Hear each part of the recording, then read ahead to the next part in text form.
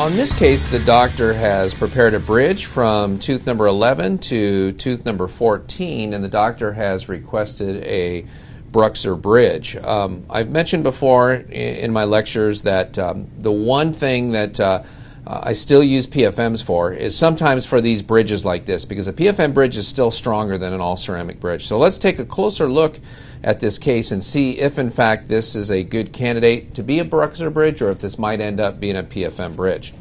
We'll pour this impression,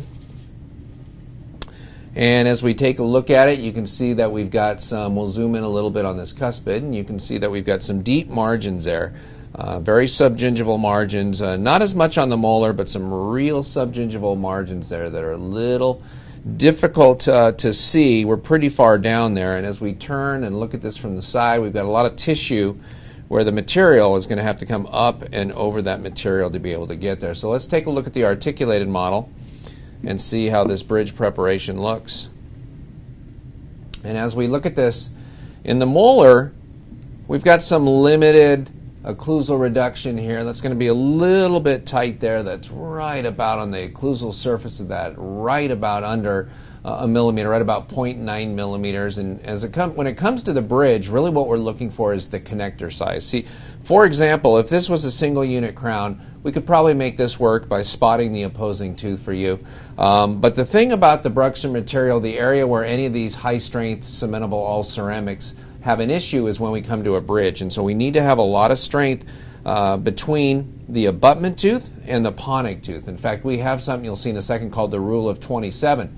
Because as we come forward here to where the canine is, you can see that we don't have very much room between this tissue and the opposing tooth. And this is probably where we're going to get into trouble, is on the distal of this cuspid, and not have enough thickness of material, of Bruxer material here to have a successful bridge. In fact, the only thing that's going to work there is going to be a PFM bridge, to have a metal substructure here most likely, and we may even need to have a metal occlusal there at the same time. So you can see we're just very limited for space in between the tissue here and the tooth here. We're limited here as well, but with a little occlusal reduction or with a little opposing the adjusting tooth, we might be able to make that work. Especially if it was a single unit crown, we could probably make it work. But let's take a closer look once we've had a chance to scan this and see what everything looks like.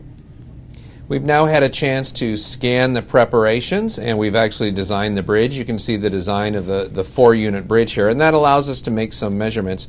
So for example, here between tooth number 13 and tooth number 14, we have a vertical height of 2.85 millimeters. Now I mentioned before we have something we use in the laboratory called the rule of 27. You're going to see the rule of 27 put into practical use here. And what the rule of 27 is you take the height and you square it and then multiply it by the width. So really what we're looking for is the height of the connector between the abutment crown and the Pontic.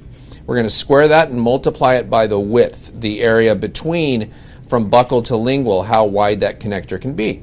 So the way the bridge is designed, we're going to have 2.85 millimeters in terms of vertical height, and if we look at the width at that area, it's going to be 3.77 millimeters. So if I do the math for you in this area, if we square the height and multiply it by the width, we come out with 30.6 millimeters. So that's well outside the rule of 27. The rule of 27 basically says if we have less than 27 millimeters in that measurement, then it will not be a successful Bruxer bridge. So this one measurement here between tooth 13 and 14 is 30.6 millimeters, and the bridge will in fact be successful. So let's move up and look between the Pontics. And you can see we've got a vertical height here of 2.09 millimeters between 12 and 13. And you would expect we would be able to do that because, you know, there's no preparation here, and so we can't under-prep that area. There are times where the opposing teeth will super erupt, though, and impinge on this. So we have 2.09 millimeters there. And then we'll look at the width in between those two teeth, and we've got 3 millimeters as a width. So if we take the height of 2.09 millimeters and we square that and multiply it by 3, we only get 13.1 millimeters. So we're well short of the rule of 27 in that area, even between those two Pontics. So we'll take a look at that in just a minute again on the articulated model. And then lastly, we'll go up between the cuspid and the first Pontic, and you see we have a height here of 1.68 millimeters. and then we'll look at that in a buccolingual direction, and we have a width of 2.48 millimeters. So again, if we square that height of that 1.68 millimeters and then multiply it by 2.48 millimeters, we only get 7 square millimeters, and as a result, we're way under the rule of 27 here between the cuspid and the first bicuspid. So let's go back to our articulated model now and see if that all makes sense. So as we look back at the articulated model now, you can kind of see that based on this soft tissue right along here, you can see where we just don't have enough room of connector height here to have a successful Bruxer bridge.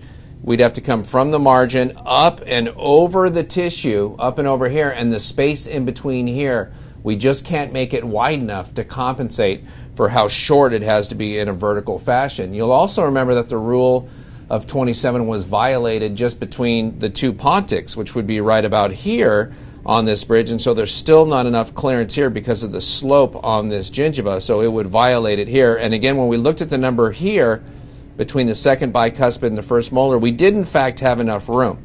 So at least on the distal portion of this bridge between 13 and 14, we could have made a successful Bruxer bridge, but if we were to go ahead and make this bridge, we know pretty clearly that we're going to have a failure of the Bruxer bridge distal to the cuspid, right in front of where it connects to the first pontic to that first bicuspid. So for these reasons, we're going to have to call the doctor because of this rule of 27 violation and let him know that really without some soft tissue work being done here, which would probably include reducing the bone to be able to drop this far enough, that this bridge will not be able to be made as a Bruxer bridge and will need to be made as a porcelain fused to metal bridge.